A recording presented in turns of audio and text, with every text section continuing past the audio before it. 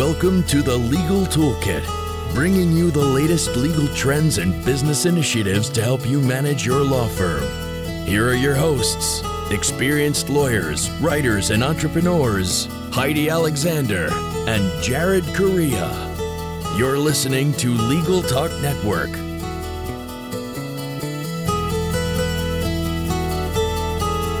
Welcome to another episode of the Legal Toolkit on Legal Talk Network. If you are looking for Orange is the New Black, you are way off. If you're a returning listener, welcome back. If you're a first-time listener, hopefully you'll become a long-time listener. And if you happen to be Donald Trump, and at the time of the publication of this podcast, you are the President of the United States, greetings from Nova Scotia, everybody. As always, I'm your host, Jared Correa, and in addition to casting this pod, I'm the founder and CEO of Red Cave Law Firm Consulting, which offers subscription-based law practice management consulting and technology services for law firms. Check us out at redcavelegal.com, that's redcavelegal.com, to find out more. You can also buy my book, Twitter in 1 Hour for Lawyers, from the American Bar Association, on iTunes, at Amazon, and probably also at Woozle's Children's Bookstore in Halifax. Here on the Legal Toolkit, we provide you each month with a new tool to add to your own legal toolkit so that your practices will become more and more like best practices. In this episode, we're going to talk over innovation in law schools, so this should be fun. Before I introduce today's guests, however, let's take a moment to thank our sponsors. First off, Scorpion, which delivers award-winning law firm web design and online marketing programs to get you more cases. Scorpion has helped thousands of law firms just like yours to attract new cases and grow their practices. For more information, visit scorpionlegal.com/podcast. This podcast is also brought to you by Amicus Attorney, developers of legal practice management software. Let Amicus help you run your practice so you can focus on what you do best, practice law. Visit amicusattorney.com and get started today. All right, we've got a bunch of guests today, 4 in number, and even if that's not a record for me, it's still a lot. So here's our roster. First off, we've got Fred Rooney, who's the father of law school incubators and a 2013 ABA legal rebel. My understanding is that he still wears the official bandana around the house. Fred is an adjunct faculty member at the Texas A&M University School of Law. He was the founding director of the Community Legal Resource Network at the City University of New York Law School, where he worked for almost 15 years.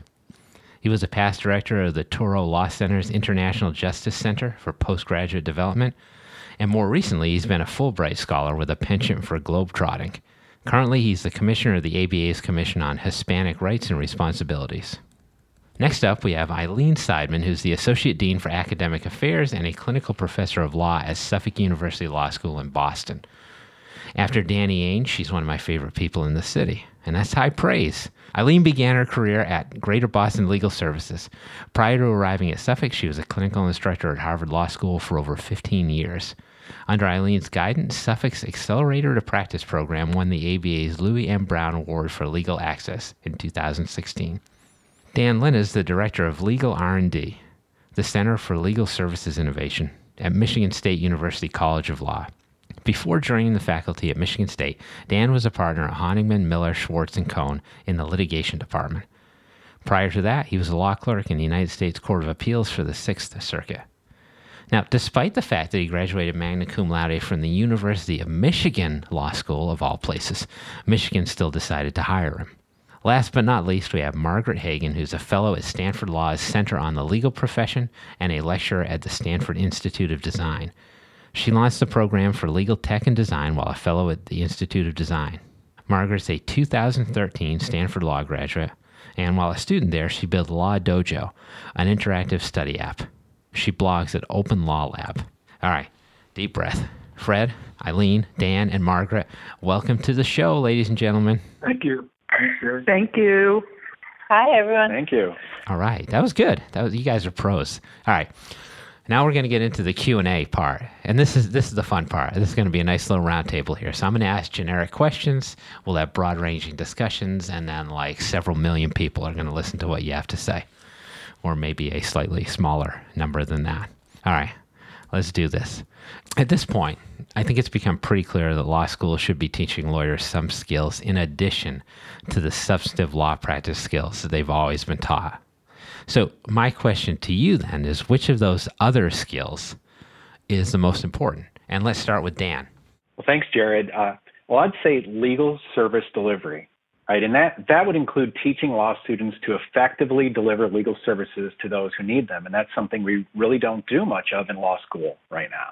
And to effectively deliver legal services in the 21st century, we need to train T-shaped lawyers who understand process improvement, project management, metrics for legal service delivery, data analytics, and technology. And then we need to give students projects so they can build these skills, including group projects where they learn collaboration and leadership skills. And there's really a need for legal service delivery skills across the whole legal industry. It doesn't matter if you want to work in legal aid or government, the courts, law firms, or corporate legal departments. We need to be training law students to effectively deliver legal services in all of those environments. T-shaped lawyer. I hope you have that trademarked. I think I'd be too late on that. Unfortunately. All right, Margaret, what do you have to say on the subject? Well, I agree with everything that was just said, and I would add a mix of design thinking, which it sounds a little bit jargony, but really it's about figuring out how to scout problems, see where there's breakdowns in the system, whether it's the organization, the firm, the court, the place that you're working, or in the service delivery, as Dan was just mentioning. Where are people really frustrated? Where are they going crazy? And then how can we train students to not only get frustrated, but scout the problems and figure out the new ways forward? So taking that leadership role, not just to be passive within the legal system that they've entered into, but to be more creative and more action-oriented about figuring out whether it's a new startup or a new internal initiative that they can start to solve these problems and make the system function better. That's good. And that has broad applicability as well. All right, so we've got T-shaped lawyers. We've got design elements. So now, Fred, what say you, my friend? Well, when you look at the statistics and see how many law graduates, once they get out of law school and pass the bar, go into private practice, in addition to all the kinds of skills that have already been mentioned, I think a skill that has really been neglected and is only now somewhat being addressed in law schools is how to run a practice. And granted, you have to know how to file pleadings and to draft motions and do all of the day-to-day tasks that a lawyer does. But if you want to be able to sustain your practice, if you have the dream of creating a community-based practice or a solo or small firm practice, and you want to sustain that dream, you've got to know how to run a business. And so law schools really need to continue to try to hone in on helping law students develop the skills that they're going to need in order to sustain an economically viable practice. Those are three great answers. What's left for Eileen Seidman? Let's find out. Not much. This seems like I think we've already identified what would be a really excellent legal education. I think the only thing that's left is to think about how all of these important, the delivery of legal services, the business of law practice, technology in practice is delivered in the curriculum, and thinking about the great strides that clinical programs have made, but most of these skills that have been identified just now are not being taught in clinical programs. So students are having client experiences without all of these other experiences, which is what we're trying to do next. And the only other thing I would add is that as part of all of this, students have to be really informed again and again. I'm a believer in repetition in the crisis in the justice system and how all of these methods of delivery, technology, and business practices can assist in addressing that crisis. And that's almost a perfect segue to my next question, which is to talk with you a little bit about what your programs do or have done. So tell me specifically what a student graduating from the program you're involved in would be able to pitch herself as a law firm associate in a way that was unique as compared to a non-program participant. And now Fred talked about students starting their own law firms. Let's focus first on how does involvement in a clinical or accelerator program help a law student to get a job at a law firm or to better succeed at that law firm? If it's all right, Dan, let's start with you again. Sure. Well, and I think the key thing is it really allows our law graduates to distinguish themselves from other law graduates. And, law firms, legal departments are really struggling right now trying to figure out how to improve legal service delivery.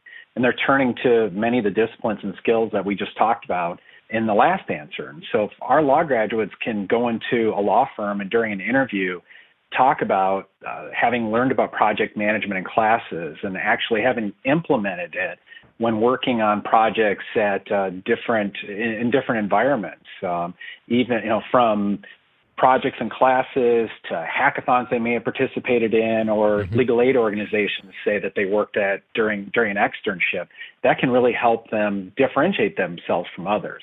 So actually learning these skills during law school gives them a great advantage. They're able to talk with some of the things that partners in law firms are struggling with right now. I mean, you're seeing more and more law firms train their partners in project management because that's what the clients are asking for.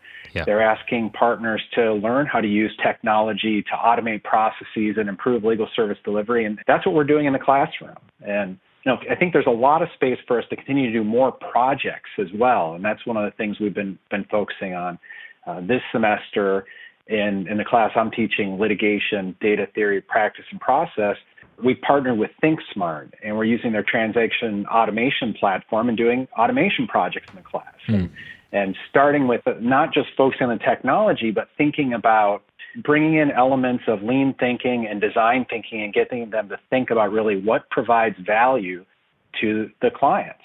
And we've had an opportunity also to work with the Corporate Legal Operations Consortium. And so hearing from the heads of legal operation at places like NetApp and Google, Yahoo, Oracle, hearing directly from clients how we as lawyers and how law firms need to do more to add value. Well, when you have a law student who goes into a law firm and interviews with a partner and has a better understanding of what legal services really look like and an understanding that goes beyond just understanding substantive law like torts and civil procedure, well, that really goes a long way towards helping them differentiate themselves and get a job.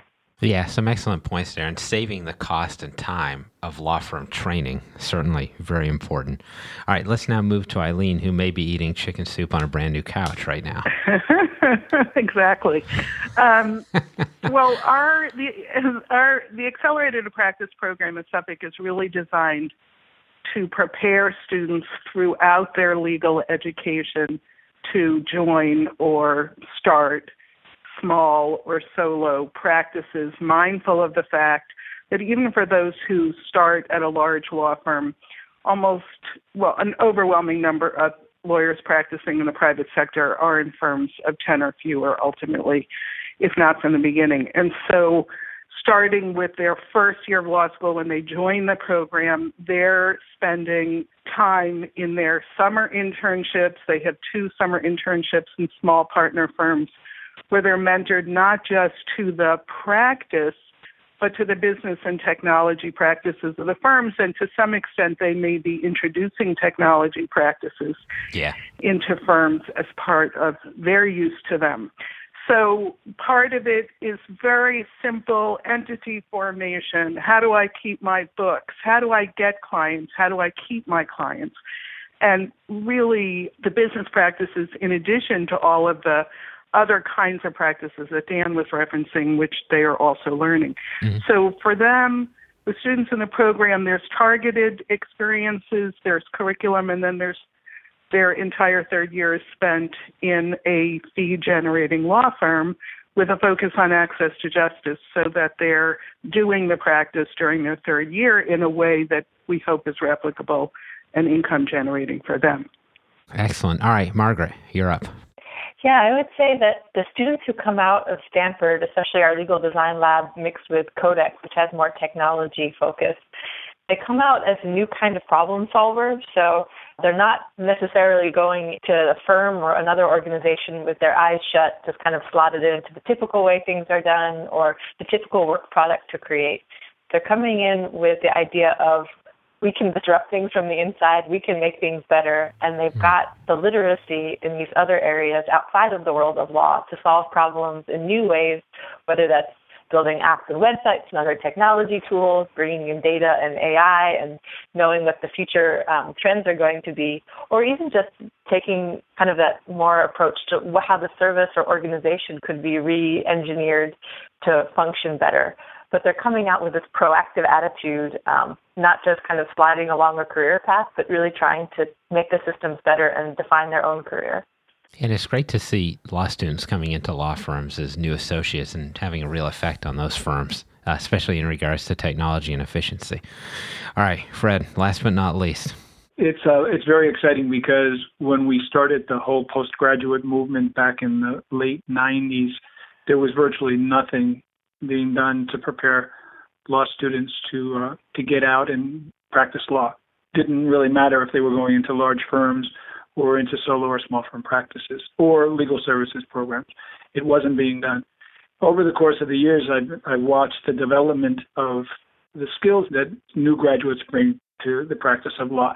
But I really do have to say, though, in all the years that I've been involved in legal education, I never was a faculty member. I never worked directly with students. I always worked with lawyers. And, year after year, initially it was very depressing because we would have to mold people to develop the kinds of very basic skills that they needed to survive, professional skills and business skills.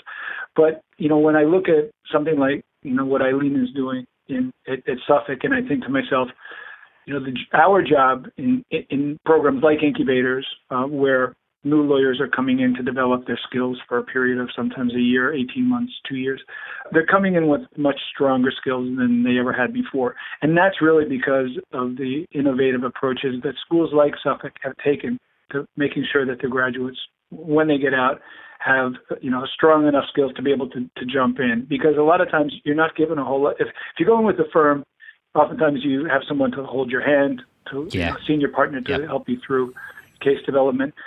Or if you go with legal services or some, a social NGO type of organization, you have somebody there. But if you don't, if you're going in on your own, which again is really the norm, it's very, very difficult. But it's very encouraging to see the development through teaching of technology and the development of professional and business skills going on. There are law schools now. I know I was at Toro Law School, and they have a concentration on small firm practice.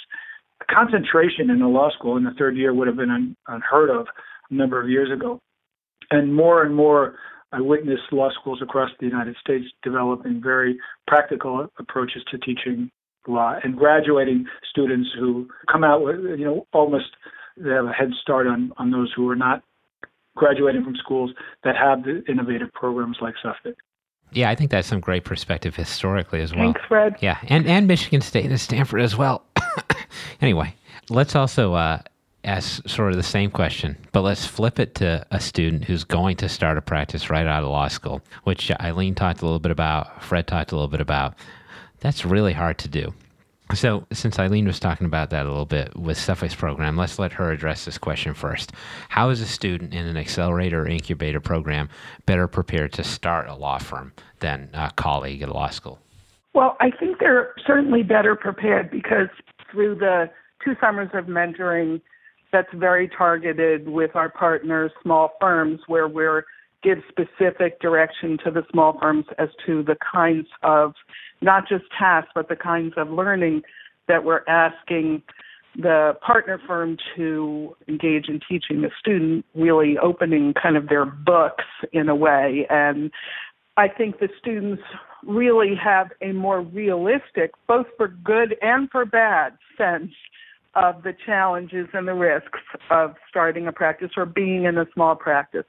But I think that they're, as Fred said, they're not starting from ground zero. They also understand how the various things that Dan and Margaret are also addressing about design thinking, process improvement, project management, courses that they are required to take, and the use of technology to create automated systems, both internally and for client use, how all of those things can create efficiencies in the hope that they actually could earn a living and really think about one of the things we focus with them on, particularly in the capstone third year, is risk management, bringing in risk management people from various firms around Boston, and case selection.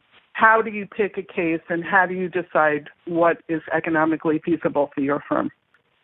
And I think that people have never graduated from law school understanding those things. No, but there's a first time for everything, right? All right, Margaret, what do you think on this topic?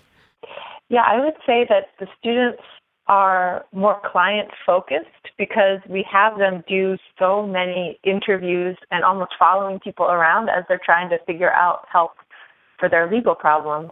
So they see it not just as the law student or the judge's perspective, which I think is what most traditional law schools tend to teach students, to take on that persona, but instead we try to flip them to see it from the normal person's point of view. So especially if they're starting a practice that's focused kind of on that Main Street law market, the family law market, all of a sudden they're seeing how people talk about these things, what kind of other services they might need, how to present yourself in a way that's transparent and that kind of works with what people want from lawyers and also what they're afraid of lawyers based on. So we're trying to craft these students who can then see the dynamics that are at work right now that are usually pretty dysfunctional when it comes to client-lawyer relationships, and then devise new ways, either in the traditional legal practice or in a new type of startup that can make those relationships a little less dysfunctional and serve clients and lay people in better ways. I think I may have misheard, but I think you just said that lawyers are not normal people. I'll let that one slide. I just don't like using the word non-lawyer, like I'm trying to avoid everyone the else who's non-lawyer distinction. But what do you call a non-lawyer? I understand. A normal person, a lay person? Yeah. Apparently. All right, let's ask the same question of Fred. What I've noticed is that I've spent a lot of time looking at the way lawyers learn as opposed to the way students learn. And so I'll give you an example. When we first started the incubators, there was a professor, adjunct professor at CUNY by the name of Laura Gentile. And Laura taught semester after semester small firm practice. And when it just so happened that when we started the first incubator in 2007, we landed space in Laura Gentile's law office in Midtown Manhattan. And so when the first group of lawyers who had graduated from CUNY came in to the incubator and they saw that they were being housed in the same suite as their former professor, they realized almost from the get-go that so much of what she taught them during their last year law school, they learned in a way that was more focused on how to get the grade. In other words, they developed business plans and they were somewhat theoretical because they were not really basing it on anything other than, potential projections.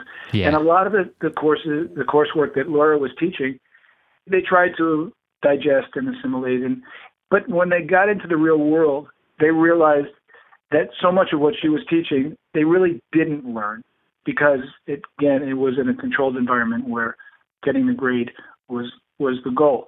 When they became lawyers, Laura said to them, "You're welcome to come back into my class and you can audit the class for the second time." And they did. And they came back and they learned the same material, but this time not to get the grade, but they learned it because they needed to survive economically. And so it was interesting to see how that, in a very short period of time, the whole mode that they were using to learn changed dramatically. I do think one of the most important elements that I've seen in American legal education today is again, what Eileen was talking about, the experience of working in a firm. That's not a classroom. It's not a law school classroom. It's true real-life experience where people are seeing the day-to-day operations of a law firm. And law schools, and there are lots of them, they're developing an increasing number of law schools are creating programs where their law students get out into the real world and develop real-world experiences. Yeah, and that's certainly a good thing. Legal Toolkit producer Lawrence Coletti suggests that non-lawyers be called muggles from now on. So if that works for everybody, I think that's what we're going to go with. Now, last but not least on this question, Dan Linna, how do you think your students at Legal R&D are better prepared to start a law firm? Well, I'm really not encouraging law students to go out and start their own law firm. I think there is this idea among, and I think that to answer the question directly, I agree with that. I agree with him too. I mean, I think students who go through the incubators that like Eileen has set up and that Fred has helped set up, and who take the classes that Margaret's offering at Stanford and that we're offering here at Michigan State are definitely better prepared that they could start their own law firm. But I think there's also this idea among some that law graduates can, if they don't get a job, they could hang out their shingle, do some wills, divorces, and small contract disputes and so on and make a living. But like you pointed out, Jared, that's extremely difficult to do. Now, but those same skills, I really think you need to take that kind of thinking, and even if you're going into a law firm, even a large law firm, and you really need to be thinking about how am I going to build a practice, right? Yeah. So how am I going to develop the skills and legal expertise that clients want? And I think Margaret really touched on something when she was talking about training our students to really be proactive. And one of the things that we've been doing at Michigan State, I was working in career development, and now I'm focused on legal R&D. But when I was doing that, we've been really building out this summer career jumpstart program. And before students even start, we're getting them to read The Startup of You and getting them to think about, well, where do I want to be? What do I want to be doing? What are the unique skills I bring to the table? What kind of skills can I develop when I'm in law school so I can, have the career that I want to have? And, part of that of what I've been talking about so far, right, is a lot about legal service delivery, and we teach a lot of that in the legal R&D program. But there's also a lot of opportunities at the intersection of law and technology. And yes. I've got so many examples of students, like, for example, we had Pamela Morgan on campus last year talking about blockchain technology. Mm-hmm. And one of our students jumped on that, started learning about it, started experimenting with it, got active on social media. And before he knew it, there were employers who were reaching out to him and offering him internships because they're hungry to find people who are interested in this and lawyers who want to learn about the area and try to help solve the problems in that space. And there are tons of emerging areas where students can carve out a niche for themselves: information privacy and security law, 3D printing, drones, driverless cars, automation and artificial intelligence, and the way it's being implemented in so many places: criminal justice, medicine, credit scoring, human resources. I mean, we've got so many lawyers who have no idea what an algorithm is and who just kind of don't want to dig in at all to what it means, how artificial intelligence works. It's not a black box. It's something that we can teach in law schools, and our students can start learning about it, and they can develop a niche for themselves and really help build a really great career for themselves. Just to follow up on that for a minute. Yeah, go ahead. If I could just follow up on that for a minute, that one of the things that our current dean, Andy Perlman, who founded the Institute for Law Practice Technology and Innovation, has created something that we hope will catch on, which is a legal technology audit for students, so that they do not graduate from law school without some basic technology skills that they can bring into wherever they're working, in the private sector or the public sector. And law firms, and certainly in the private sector, are looking for that kind of efficiency in the lawyers that they are sometimes paying huge fees to, who cannot perform very basic technology. Mm-hmm. Yeah, and I think two other points to extract from what Dan was talking about is one, just because you start working in another firm doesn't mean you're foreclosed forever from starting your own law firm. And it does help to get some experience first. And the other thing is, yes, there are a lot more jobs now than there have ever been before for lawyers in legal technology and non-traditional legal careers. So I think those are all great points that you guys have brought up. All right, so I'm almost trolling now. But here's the last question for the first half of the show, and my challenge to you all is tell me in 30 seconds or less your description of the perfect incubator program. Margaret, go. Students are paired with a possible client, and they have to build a project with a strong business model that serves that client. And then they have to actually launch it and get to market. Very nice. I hope the Muggles understood that answer. All right, Dan, you're next. Well, just to build on, I think, something Fred said earlier, to have a perfect incubator program, I think it would really help to have law schools providing a stronger foundation in legal service delivery. We need to be doing more in the law schools, and then I think then the incubator programs, they could really unleash students to be innovative and entrepreneurial. All right, Fred, you're next. A perfect law incubator would be one that, as a focus, and this is perhaps my own prejudice, but the focus would be on access to justice. It would be using the 18 months that lawyers are in a legal incubator to help address the unmet legal needs of people all over the country. Lawyers would be trained in specific areas like immigration, housing, family law, to be able to, during the period of the 18 months, use the skills to resolve or try to deal with the unmet legal needs of millions of people in this country who have no hope or prayer of ever being able to get access to a lawyer. Certainly a noble goal. All right, Eileen. I agree with everything Fred said with one change. I think the perfect incubator should be a substitute for the third year of law school. Oh, wow. Bold. I like that. All right. We're going to end on that note. That's the equivalent of a mic drop, I think. So now we're going to stop innovating for like 30 seconds, but we'll be back before you know it with more from Fred Rooney, Eileen Seidman, Dan Linna, and Margaret Hagan. But before you go grab a snack, I want to tell you a little more about our sponsors. These days, law firms need to do more with less. Making this happen requires efficient, cost-effective tools that work the way you do. Available as a desktop or cloud solution, Amicus Attorney practice management software improves the organization of your firm and drives your bottom line. Visit amicusattorney.com to discover how you can join the thousands of lawyers who rely on Amicus every day to run their practices. Not getting enough cases from the internet or the kind of cases you want? Scorpion can help. Over the last 15 years, Scorpion has helped thousands of law firms just like yours to attract new cases and to grow their practices. During this time, Scorpion has won over 100 awards for its law firm website design and online marketing success. Join the thousands of law firms that partner with Scorpion and start getting more cases today. For more information, visit scorpionlegal.com/podcast. Go ahead then. Get your snack on. Thanks for rejoining us. How is your kombucha? We're continuing with our deep dive into innovation in law schools with Fred Rooney, Eileen Seidman, Dan Linna, and Margaret Hagan. And let's jump right back into it. So, what is or was the interplay like at your schools between traditional substantive classes and those instructors and the more innovative curriculum and the new faculty that teach them? And let's start this time with Eileen. Well, this is a really tough challenge. Law faculty mostly, unless you're in the clinical program and in our experience in the legal writing program, are pretty removed from practice.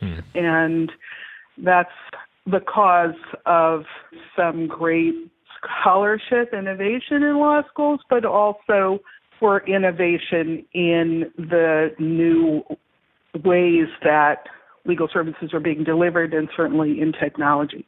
Although one of the things I have found is that we have members of the doctrinal faculty who are actually very technologically oriented and have never thought about or been given the opportunity to think about how they can bring those skills into the classroom and into the concept of lawyering. So that's been a new and interesting development.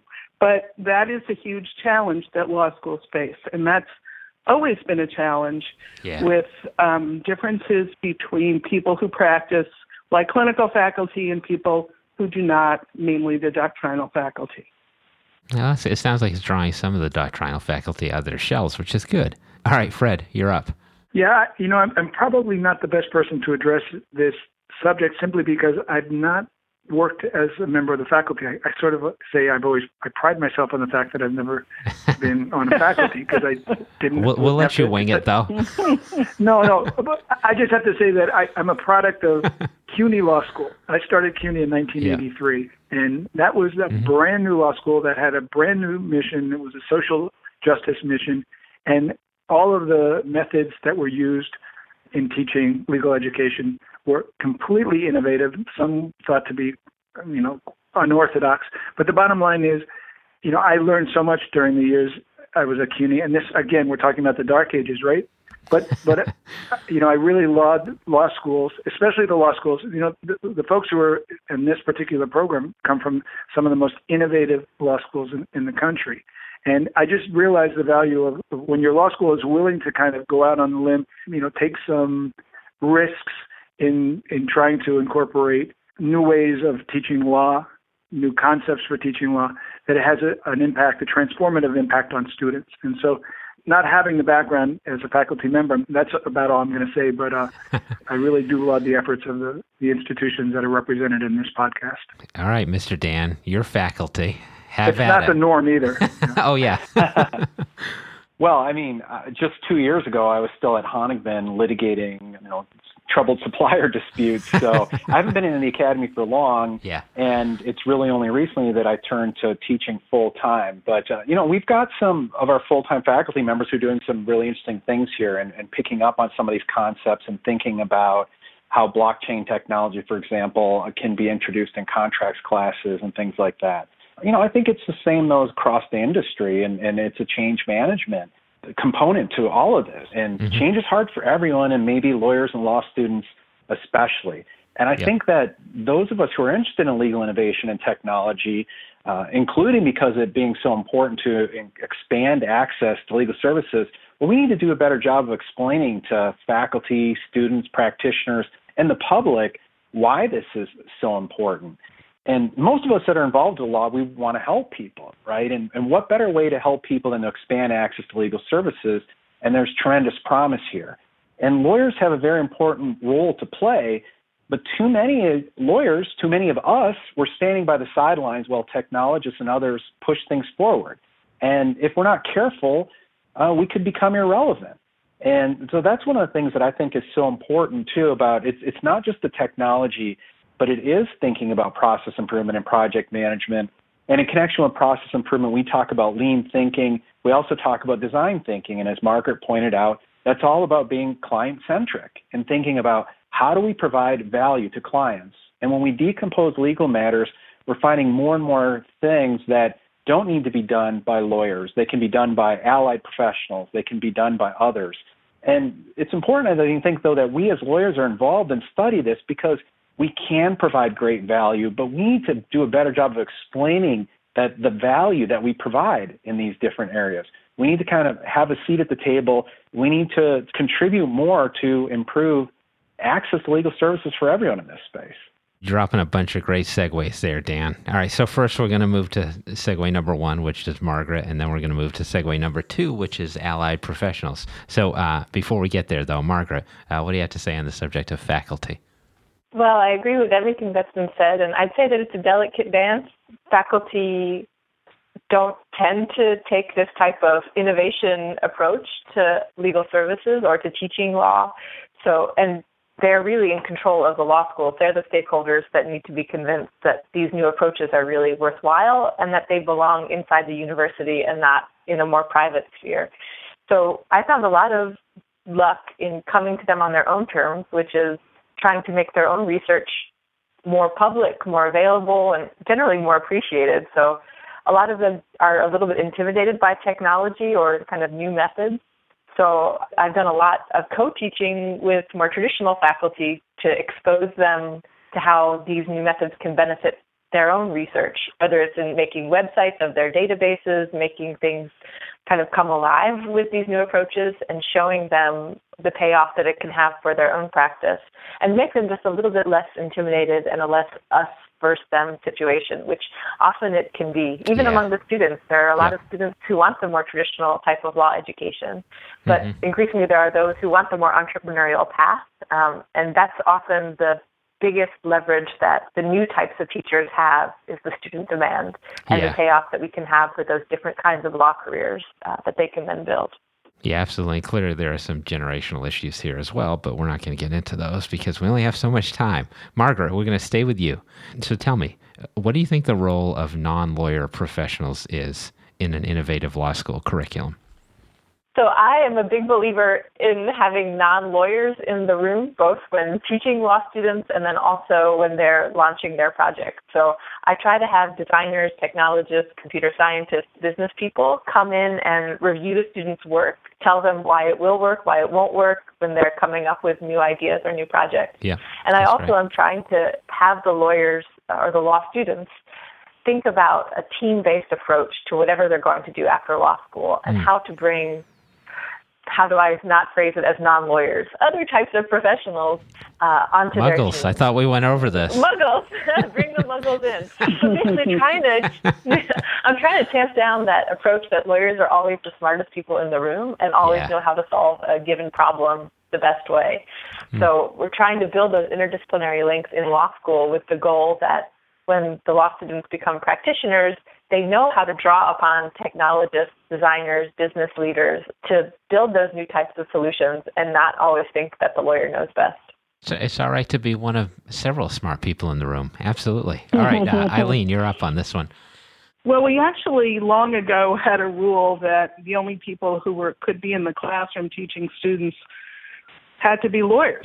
And we obliterated that rule in favor of, we've had social workers working in clinics. Many clinics do. We have a design course taught by someone who's actually worked with Margaret at Stanford, who is a lawyer with a partner of his at Fidelity who is not a lawyer. We have a client services course that is taught by a professional in that field. And increasingly, students have to see that they will be working with people who are not lawyers, who bring a tremendous amount of knowledge and experience to what they need to learn to be good at whatever it is they do. And I think for the students, I don't see it for them as an issue. They are used to a different approach in their medical care and in many other areas, and I don't see that it's an issue for them. Fred, bring in the non-lawyers. Do you agree? Oh, absolutely. There's not a lot of it going on, I don't think, in areas of solo or small firm practices across the country. And I think that the reason that is the case is because there's not enough of it being taught, or there's not a lot of the interdisciplinary approach to the teaching of law. And so therefore, when students graduate, they don't have a sense of what it really means to work in conjunction with, healthcare providers or social workers. I mean, they do when a case may involve, a contact with a social worker. Yeah. But it's really, it's quite backwards in terms of the day-to-day practice of law. And so as it expands, it's very encouraging. I think the most interesting movement that's happened is the movement of physicians and lawyers, starting out of Boston and the medical legal collaborations that have developed. Yeah. But there's also the need for lawyers to be working directly with people in all kinds of other disciplines, and so it just makes the practice of law, I think, more interesting, and the ability to really serve the needs in a holistic approach to our clients. Yeah. Now, Dan, what do you think of the interdisciplinary approach? Well, I'm a big fan of it. And, allied professionals is the term that Bill Henderson at Indiana has been talking about here. And I think, yes, there's a lot of room to work with allied professionals. And, I'm excited to be here at Michigan State at a major research university where there's no shortage of people for me to work with. And, all last year, I worked with Jim Manley, who is at the Broad Business School. He's been doing process improvement in the automotive industry and also in different service settings, including hospital settings, for a long time now, over 30 years. And we did a lean thinking project at Elder Law of Michigan. We were there for a year with a team of students and working with their lawyers, looking at how to apply lean thinking to improve legal service delivery. Been working with, there's a design thinking program here, been working with their dean and with some faculty there. We've got one of the top ranked supply chain schools, and the people in the supply chain school are excited about how service supply chain research can be applied to law practice and legal service delivery. Data analytics program in the business school, been working there. We've got some of our students who are going over to that program, one who was just hired by Juristat to go in and work as a data science, opportunities to work with the computer science school. We have them coming in and talking about all the technology topics that are hot, and then things like security law for lawyers, getting them to learn in those areas. So many opportunities with allied professionals. And, I think in that same realm, one of the things I'd mention is that, I think it's great that Margaret, with design thinking and with lean thinking, we're talking about the clients, and Eileen and Fred are doing things. We're actually working with clients. There's so much more I think we need to do with clients and bringing clients into the fold here. Corporate clients, talking about consumer clients, and there's a lot that needs to be learned about how we can improve services for clients by working with clients. Yeah. And it's also true that one of the easiest ways probably to access allied professionals would be other schools at universities. So let's talk about access to justice. And we're going to start with Fred, because I know this is near and dear to his heart. So what immediate effects can law schools with innovative curricula have on access to justice issues? I think that the biggest contribution that law schools are making in access to justice can be seen through students who graduate and have been through a clinical program. Because, whether it's dealing with family law issues or immigration issues or consumer debt, you name it, when they've had some practical exposure to these areas of law that are so pressing across the country, they can almost from day one get in and begin representing clients. There's not this 6-month, 1-year period where they're learning the law. They've learned it. And so, I really think that the clinical types of approaches, whether it's creating incubators in a third year or just the increasing in clinical programs across the country, is really makes it a much more practical approach to learning, and ultimately provides students and law graduates with the skills that they need to begin to practice immediately and practice well. Mm-hmm. All right, let's move to Dan then. Yeah, I think, I'd like to do more projects like the one we're doing with Elder Law of Michigan, where we bring out students and we're working with the lawyers and paralegals and other professionals at Elder Law and thinking about how do we improve? How do we serve more people with the resources that they have there? I think it's also important that it's interesting because I don't know that all students get exposure as far as that they need to understand the real scope of the access problem. And, they get bits and pieces of it, but I think it's really important that we raise awareness about the problem, right? And the statistics, 80% of the impoverished don't get the legal services they need, more than half the middle class, and many businesses don't get the legal services they need. And one of my favorite statistics is just talk about the work the World Justice Project did, where it looked at ranked 99 countries on accessibility and affordability of civil justice, and the United States ranks 65th, tied with Botswana, Pakistan, and Uzbekistan. That to me is shocking and embarrassing as a lawyer. And so raising awareness and I think is also an important piece of that. Yeah, absolutely. All right, Margaret, what do you have to say on access to justice issues and innovative curriculum? Well, this has become my focus over the past year and a half, especially. I started out broadly innovation in law, but I really think access is where law schools can be a real driver for change. And also there's so much hunger and willing to experiment, at least here in the courts in California, that it's a really ripe area with willing partners who want students to come in and kind of mess around with the organization and say, what if we tried this? Can we run a pilot for 3 months on this? Yeah. What can we transform? People are hungry, especially for law school involvement. So there's a real chance for leadership here. So we've been working on 2 tracks here at Stanford on trying to increase access. One is on the internet, because we know more people are searching on Google than other search engines to try to find help, figure out the problem, and then find the process. So we're working with the search engines to develop kind of standard ways of tagging up and marking up the content that lives out on the web, on court sites, on pro bono sites, on public help sites, so that all of that can then be searched and served up to people on search engines in better ways. Mm-hmm. So that involves kind of the more tech approach where we're teaching students what ontologies are, how to mark up documents, how to mark up websites, how to make things smarter. And that kind of goes into the computable contracts and computable law area. So that's for our techie students. Mm-hmm. But then for our more public interest students who aren't as tech-oriented, we're doing the kind of frontlines classes where we're having students show up to court and kind of do the tag-along walkthrough of what it's like to try to get a divorce, get child custody, work out child support, deal with debt issues. We're then using that student on the frontline experience to brainstorm and come up with really quick pilots and prototypes that are not expensive to implement, that are not time-consuming to implement, but how we change signage, how we change language, how we change all the paper documents and things on the frontline experience of access that are kind of easy to fix, but just the courts don't know where to start and don't have the capacity to actually change it. So the students are learning design skills, how to actually make the service and the visuals better. And they also can see their projects actually implemented in a really quick way. So we're trying lots of different types of classes to solve this problem and, trying to get as many students who are typically access to justice oriented involved in this type of work. You sound really excited about that. Those sound like cool projects. Yeah. Now, last person on this question is going to be Eileen, so have at it. I feel like this is my life's work of 40 years. It just changes All right. form every decade or so. Encapsulate it in 2 minutes. So here's what I would say.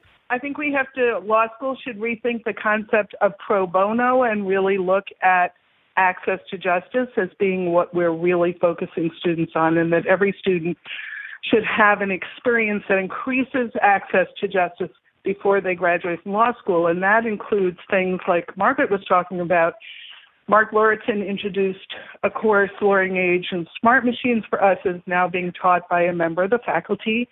And every student in that class does a project that is for a legal aid across the country or another nonprofit to help increase access to the justice system. And I think all of our students should be engaged in that kind of work.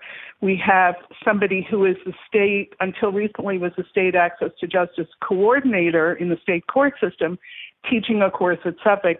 And I hired her specifically for that reason, to bring that issue into the law school. And I think that we worked with our Supreme Court in the state. Access to justice is now a topic on the Massachusetts bar exam, and we're very involved in the State Access to Justice Commission. And I think that when law schools have a presence on these issues, the students are aware of it, and it becomes part of what they understand their obligation is. And I also think we should be looking at student practice rules, which limit students' abilities to represent clients in certain income groups and types of practice. And I think we really should look at those in light of the crisis in the justice system. And finally, I think that law schools really do have a role to play in scholarship on access to justice and on evaluating and doing data analysis, and really the kind of expensive work that people in the field do not have either the expertise, the money, or the time to do because they're on the front lines. And that is a role law school should play, and we have not been playing that role. Not yet, at least. All right, and that brings me to my next question. Now it's your chance to become prognosticators. So, name one thing that law schools are going to be doing in the next 5 years that they're not doing yet in terms of innovation. And we'll start with Dan on this one. Sure. I think Eileen pointed out a great thing is that the opportunities for scholarship in this area, especially working with different industry partners in the legal aid space, you're going to see more and more law schools with innovation and technology programs looking for ways to move that into the first year, move it into doctrinal classes. There's lots of space to do that right now under the current regulatory regime. But to really allow law schools to innovate, I think we're going to have to see reform from the ABA level, right? Reforming the bar exam. I think despite that, there's still lots of room for law schools to innovate, so that really shouldn't be an excuse. But I think a step forward is the uniform bar exam. I wish we had that here in Michigan. But there's a lot that can be done, so we really don't need 200 law schools that all look very, very much the same, more so than they do different. I'd like to see a lot more differentiation across law schools, and we're going to start seeing that over the next 5 years. You are a rebel, Mr. Lina. All right. Margaret, what's your prediction? I would say the third year is going to be very, very different, and I think increasingly so. But I think the third year is going to be less a continuation of the same old law classes and more of that runway for students to choose their point of view, choose the type of career that they want to be planning for, and then having a much more project-based year, whether it's in placement with an existing organization or incubating their own new startup or new initiative. But I think the third year is going to be much more student-driven and much more career-focused. Excellent response. All right. Eileen, your turn to predict the future.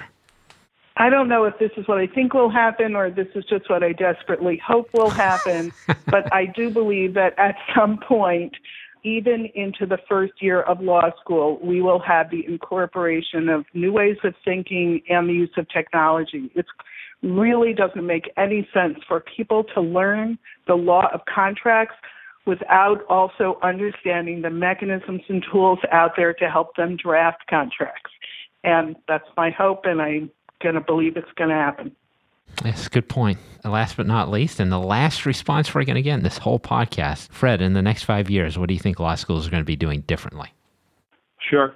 I agree that the biggest change will probably be seen in the third year of law school. And just like others have said, I hope that it's revamped in a way that makes it a lot more practical.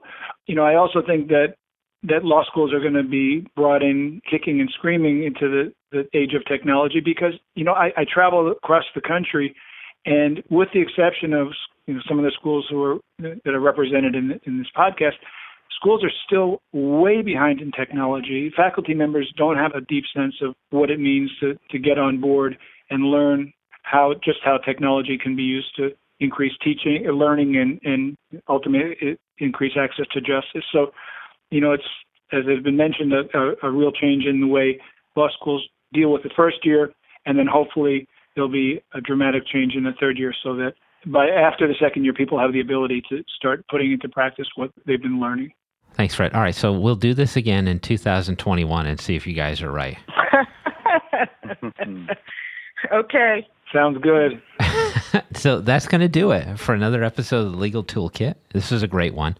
But I'll be back next month with further insights into my soul, the soul of America, and the legal market. But if you're feeling nostalgic for my dulcet tones, you can check out our entire show archive anytime you want at LegalTalkNetwork.com. So big thanks to Fred Rooney, Eileen Seidman of Suffolk University Law School, Dan Lina of Michigan State University College of Law, and Margaret Hagan of Stanford Law for hanging with us today to talk about innovation in law schools. So Fred, can you tell folks how to get more information about you? Sure. For people interested in learning more about incubators, I can be reached at Fred P. Rooney, P as in Patrick, Fred P. Rooney, all one word, at gmail.com. And I'd be happy to answer any questions that people may have. All right, send those emails in. Now, Eileen, can you tell people how to find out more information about you and about Suffolk Law? Sure. I can be reached at iSeidman, ISEIDMAN, at suffolk.edu. I'm happy to hear from anyone. And people can also read about the Law Practice Technology and Innovation Program and the Accelerated Practice Program on the Suffolk website. Excellent. All right, Dan, your turn to tell everybody a little bit more about yourself, how to find you, and Legal R&D. Sure, you can find me on Twitter, Dan Lina, DANLINNA is my handle there. Legal R&D is also on Twitter. That's LEGALR, the letter N, the letter D. Our Legal R&D website is www.legalrnd.org. And my email is linnadan, LINNADAN, at msu.edu. If you're an aspiring law student interested in innovation and technology, I encourage you to reach out and consider coming to a place like Michigan State. Leading with Twitter. I like it. Last but not least, Margaret, can you tell folks how to find out more information about you and about Stanford Law's efforts in legal innovation?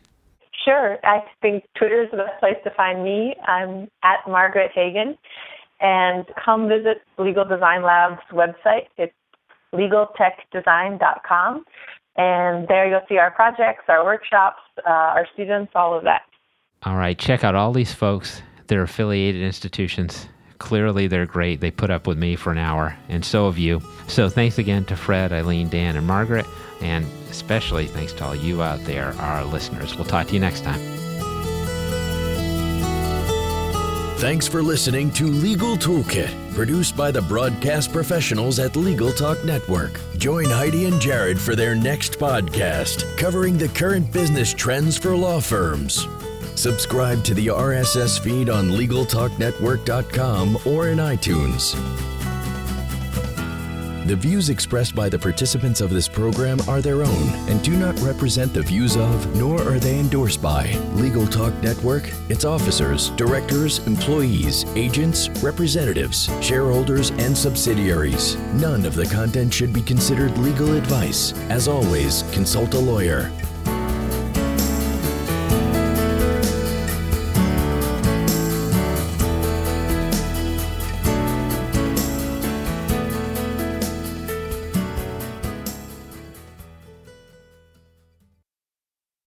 If you're a lawyer running a solo or small firm and you're looking for other lawyers to talk through issues you're currently facing in your practice, Join the Unbillable Hours Community Roundtable, a free virtual event on the third Thursday of every month.